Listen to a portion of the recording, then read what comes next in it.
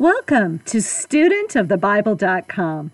I'm your host, Renee, and I'm a Bible student. I'm glad you are too. Thank you so much for joining. Pray for discernment and ask God to show you how you can share this information with others and be a blessing. Welcome to my podcast series on the church. I've been thinking about this topic for a long time because I know that for some, the church represents hope and warmth and comfort and a sense of family and belonging and ultimately salvation by believing the forgiveness of our sins. But for others, the church can represent something controversial or even hurtful. You may have been raised in the church and have stepped away for any number of reasons. Or you may swear you'll never step foot in a church because it's filled with a bunch of hypocrites.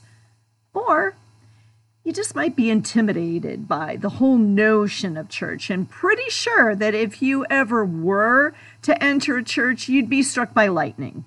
And, well, that can be embarrassing, if not painful. Going to church is a private decision and perhaps a right that many of us have taken for granted.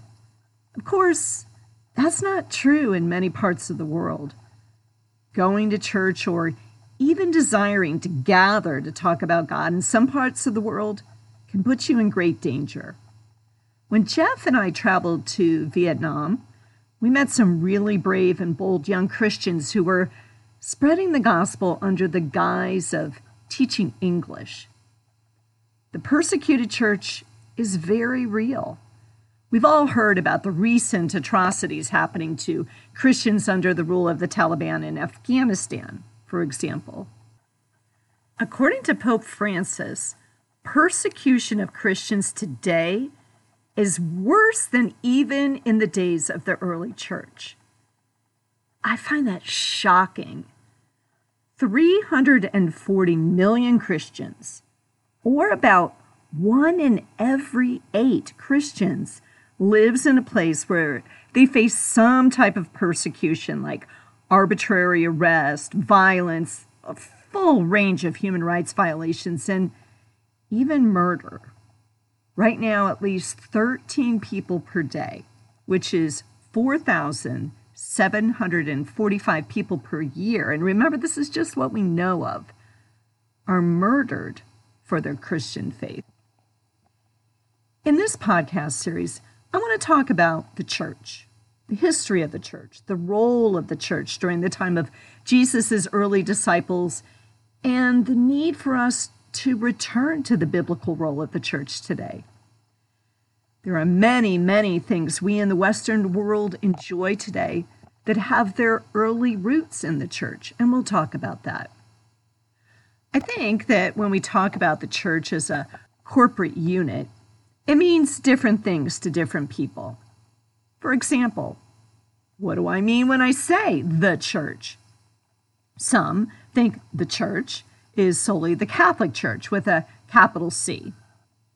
Some think Catholic, but with a lowercase c, meaning the entire corporate universal or one holy and apostolic church, which includes the Catholic as well as the Protestant churches.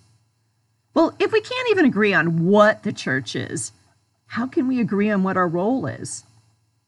So I thought it'd be worthwhile to trace the origins of the church and to understand how the church has changed through the last 20 centuries, but also how its mission of pointing others to the salvation found only in Jesus needs to remain the same as it was when it started almost 2,000 years ago. Satan's at work trying to divide the church and destroy the church, but this is nothing new. He's been trying to do this since the beginning, and spoiler alert, he won't succeed. But he sure can cause a lot of chaos and misdirection in the process.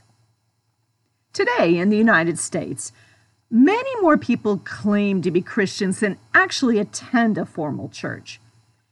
You could say that recent decline in attendance might be due to the pandemic, but the decline in attendance has actually been steadily dropping since the turn of the 21st century, so like for the last 20 years.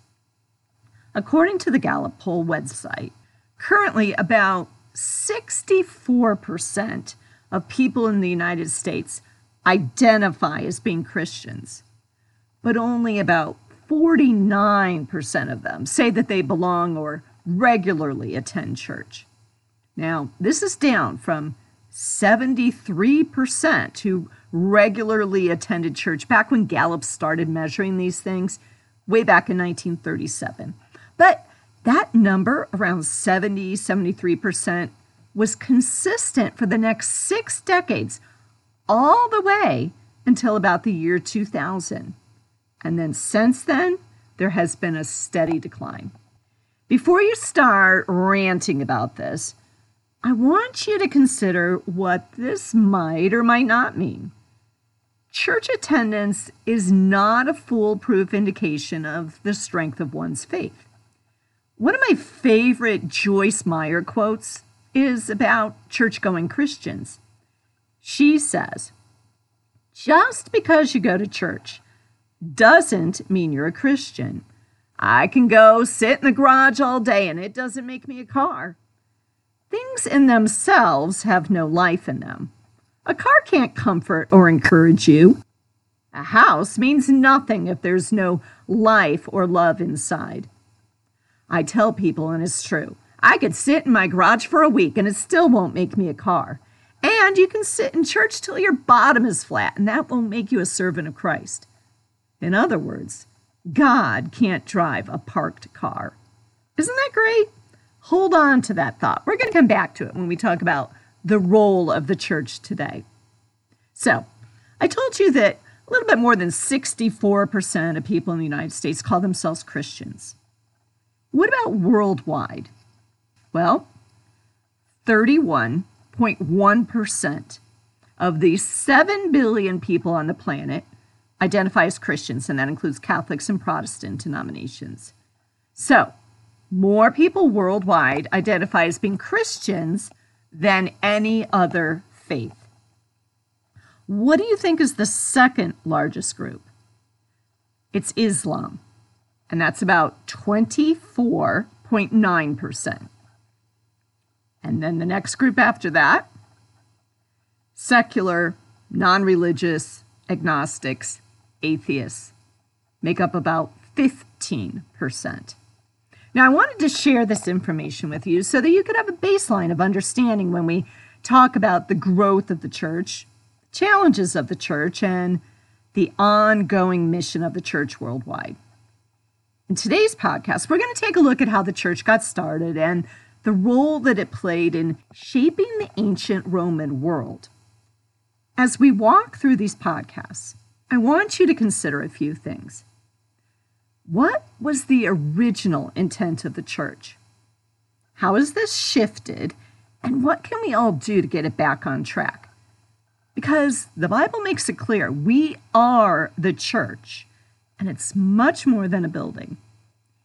If you listen to my Peter podcast series, you know that Jesus asked Peter to be the rock or the foundation of the church. Christianity began as a movement within Judaism. Remember, Jesus and his early followers were all Jewish. So much of the proclamation of the gospel actually took place in the synagogues.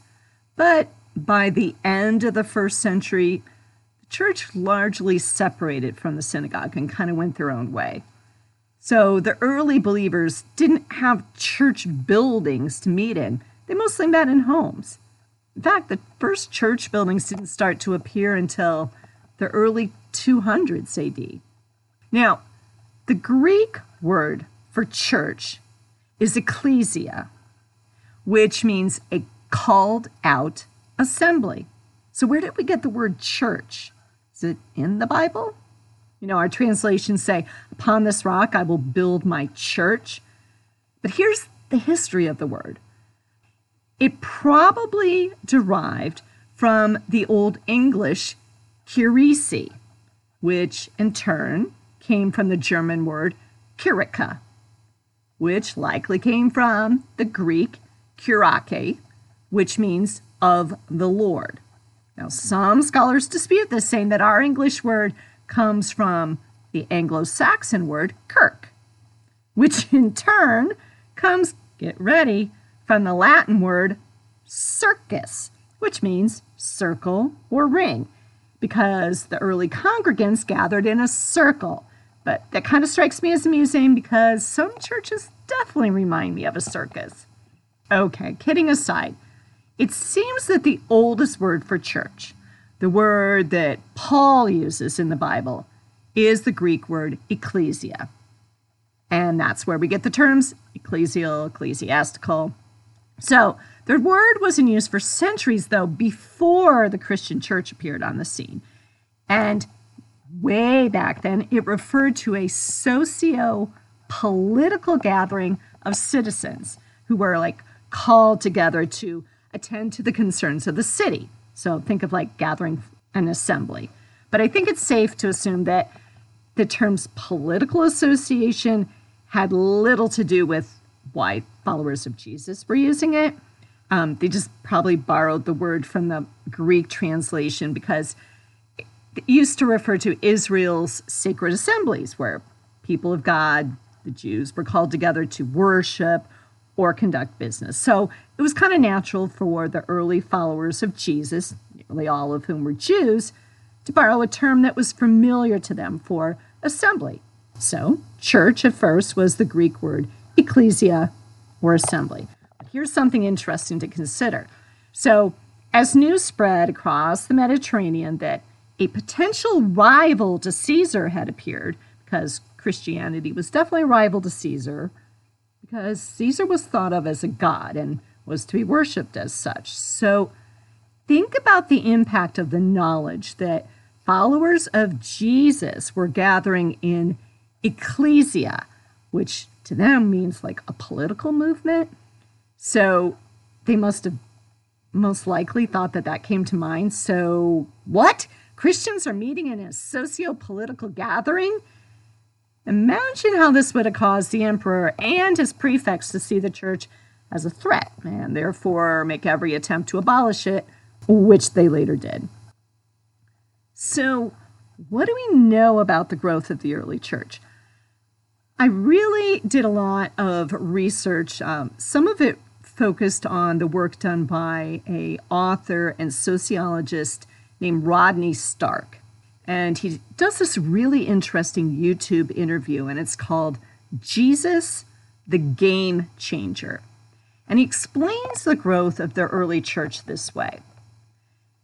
He says that contrary to what many people think, the early church wasn't solely filled with the lowly, the poor, the slaves, the unwashed, the unread. Because think about this. Okay, the Gospels were written between 60 and 80 AD. Well, who did the authors write them for if none of the followers could read? Someone had to be educated to read them, right? Listen to what Paul says in 1 Corinthians chapter 1, verse 26. He says, "Brothers and sisters, think of what you were when you were called. Not many of you were wise by human standards. Not many were influential. Not many were of noble birth." Okay, note that Paul doesn't say not any. He says not many were biblical scholars. But what we now know is that means that some early followers were, in fact, nobles and educated and influential. And actually, there weren't that many nobles in the Roman Empire to begin with. Evidence shows that some nobles in the imperial family became a part of the Christian movement as early as the 50s AD. Okay, so some nobles became early followers of the teachings of Jesus. But why did the teachings of Jesus catch on so fast to people of all classes and backgrounds? Well, according to biblical scholars, the teachings of the early church actually changed the way people act in the community. So yeah, The Roman Empire was the most advanced civilization in the world at the time, but most people didn't live that well. Most people lived in poverty, and there was a great inequality between the haves and the have-nots, and those that had did not share with the have-nots. So those in need in the Roman Empire really had a dire situation because there were no social services. The early church, described in the book of Acts in the Bible, well, they looked after the widows and the orphans and the poor and those who society said were unable to care for themselves and earn a living. Christianity was setting up a different kind of a model society. Paul tells us that to be a follower of Christ, all were welcome, and that there was neither Jew nor Greek, male or female, slave nor free. This is a turning point for the Roman community. It's turning them upside down because in the Roman community, Caesar is at the top. He's like a god, and not much trickles down to those below him.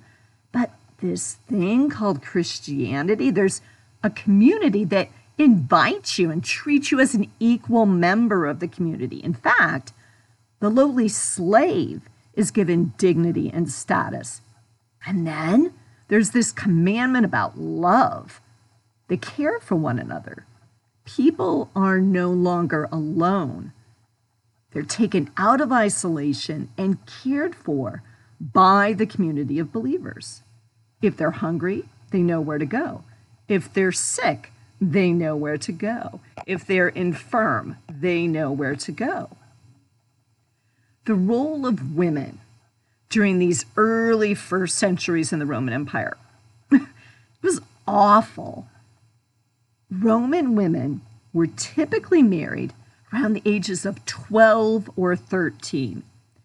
To men who were typically in their 30s, women had no rights and they had little to say about their fate because they could be divorced and abandoned for no reason.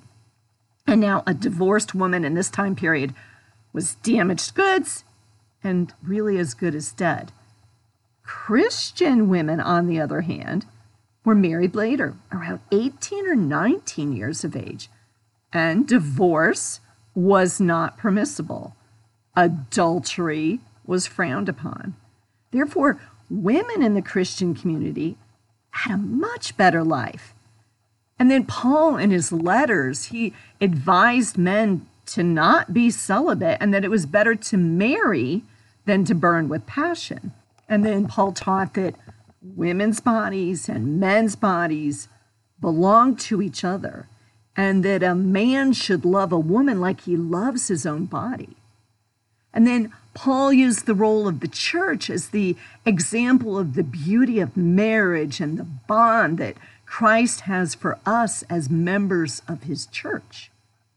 This is radical thinking. Life of children in the Roman Empire, bleak. Children were often abandoned and left on the roadside. So if someone wanted them, they got picked up. If not, the children died. Now contrast that with the Christian community. They welcome women and children, and Jesus spoke about the beauty of having childlike faith. And he spoke about everyone being born in the image of God. In the Roman Empire, abortion was widespread. In the Roman world, young women had no choice in the matter, and if they became impregnated by an older man and he decided he didn't want the child, well, the women were placed at serious risk of injury or death. Remember, no anesthesia, no antibiotics, no nothing.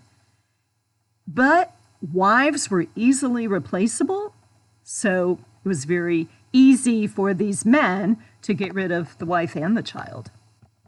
Now contrast that with the church, where Jesus' teaching is that the life of everyone was sacred.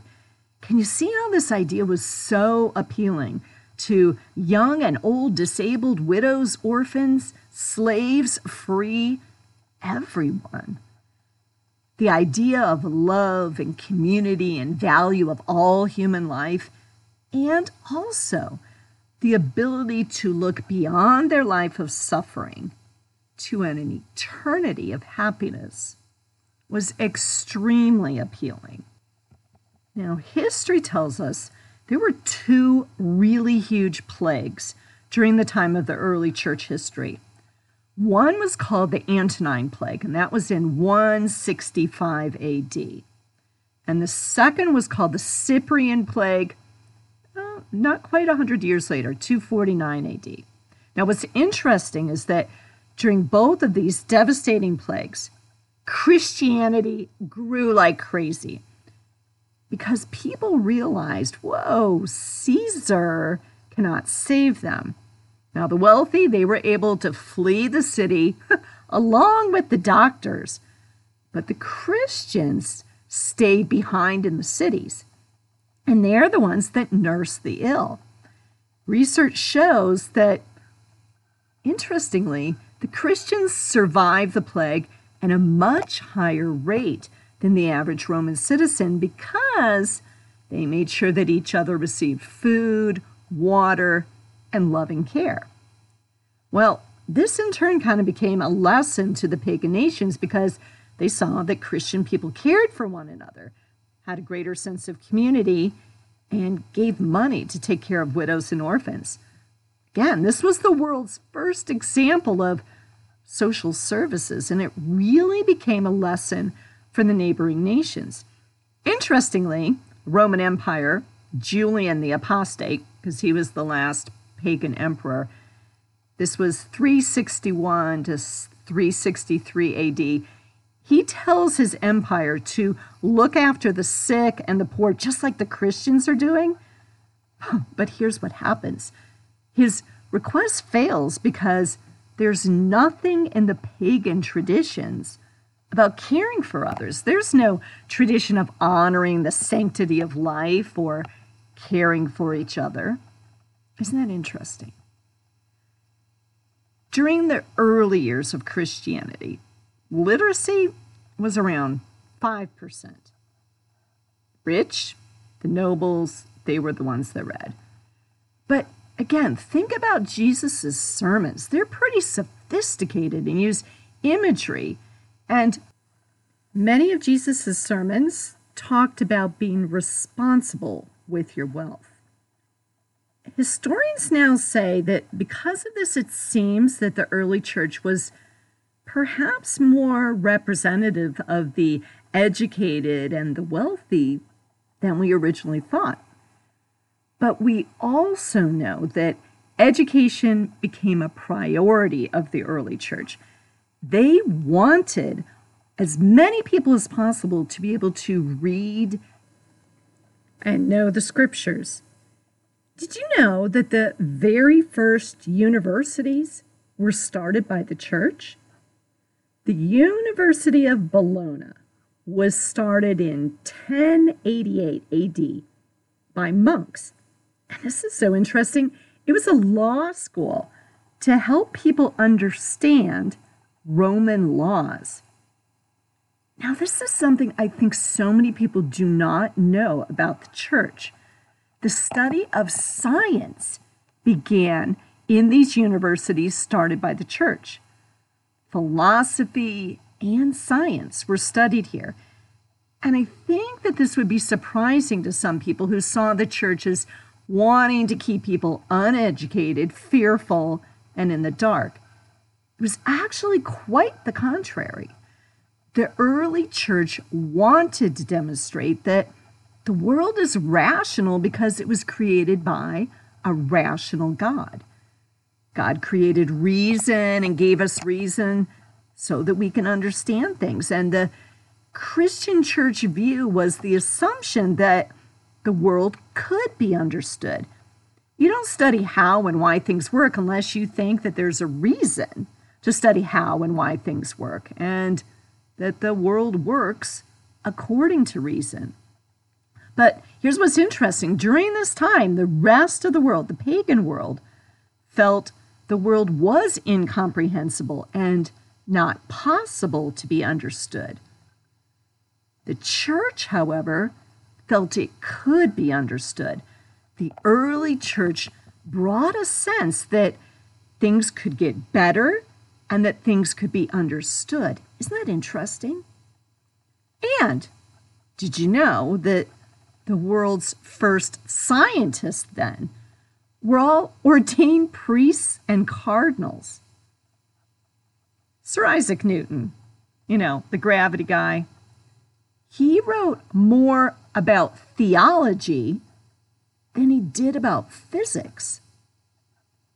Now, these early scientists, this is so interesting, they did not see a contradiction between religion and science. The church did not have a contradiction. In fact, we have the study of science because of religion.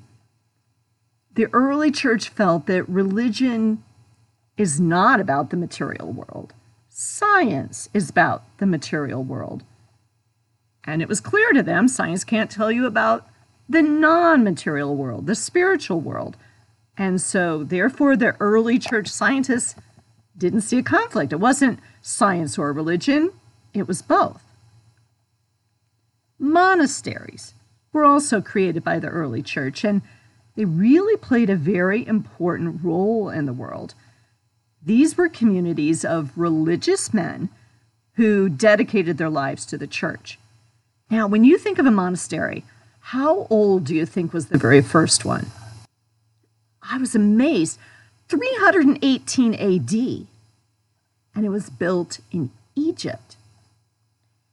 And did you know that many scholars believe that our modern day idea of capitalism was invented by the church, by these monastic communities in Europe? Well, here's why. They had to earn a living, even though they took a vow of poverty. So they gave to those who could not provide for themselves, but they also created a surplus. And when they realized that they alone couldn't work the land, they brought in tenant farmers to work the land. And so the monasteries were the beginning of many of the essential elements of capitalism. But again, motivated by a biblical understanding of work and being made in the image of God, and that work was good. Remember, in the Bible, God gave Adam good work to do. So this early church model was not just to hand out things, but also to teach people, to then bring them up to a standard of living so that they could provide for themselves. And the effect of all this was that the church monasteries increased the amount of goods available to people, and therefore the early church raised the standard of living in Europe across the board. The monasteries also had long-term economic plans. So again, this was not a noble society, where you had to hand things down to your son. No, this was for in perpetuity. And so they offered opportunities to those who could work and a safety net for those who couldn't. What's also interesting is that the church and these monasteries were some of the only people during the Middle Ages who could read and write, so they provided education to the rest of the world. And then they also wrote books and recorded world events, and it's actually how we know what happened during the Middle Ages is really because of their writings. Monasteries also provided our first hospitals, orphanages, and, I thought this was so interesting, the first homes for the elderly. The church was started by the early followers of Jesus, and they were Jewish. And it grew quite rapidly, so one of the most amazing and significant facts of church history is that within 5 centuries of its birth, Christianity became the overwhelming majority of the population of the Roman Empire. And even to the point where Constantine, on his deathbed in 337 AD, made Christianity the protected religion of the empire. Estimates are that by 350 AD, there may have been over 30 million Christians in the Roman Empire. The early church welcomed everyone, all classes, men, women, children, slave or free.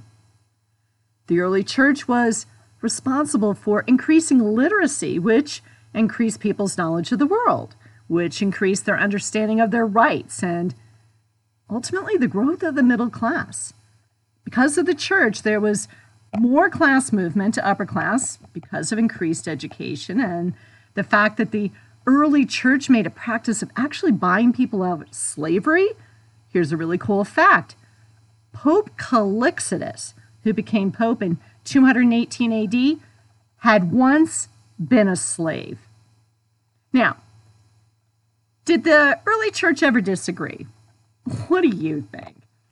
The early church didn't have denominations as we think of them today, like there were no Catholics versus Eastern Orthodox versus Lutherans. But that doesn't mean they didn't have serious disagreements within their ranks. They did. The Bible tells us that there were disagreements between Peter and Paul about what one had to do to become a follower of Jesus, for example. But the early church followers didn't find this disagreement surprising. They felt that because they were dealing with matters of ultimate truth and error, these matters were to be taken with the utmost seriousness, which meant there'd be some dissension. As you probably know, the church has been persecuted since the beginning. The Bible speaks about this, and Jesus warned about it. John chapter 15, verses 19 through 20 says, "If you were of the world would love you as its own. But because you're not of the world, but I chose you out of the world, therefore the world hates you. Remember the word that I said to you, a servant is not greater than his master. If they persecuted me, they will also persecute you. If they keep my word, they will also keep yours." And then Matthew chapter 5, verses 10 through 12.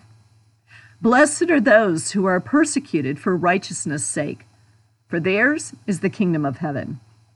Blessed are you when others revile you and persecute you and utter all kinds of evil against you falsely on my account. Rejoice and be glad, for your reward is great in heaven. For so they persecuted the prophets who were before you." And then Paul talks about his own persecution in 2 Timothy chapter 3, verses 11 through 12. "My persecutions and sufferings that happened to me at Antioch, Iconium, and in Lystra, which persecutions I endured, yet from them all the Lord rescued me. Indeed, all who desire to live a godly life in Jesus Christ will be persecuted."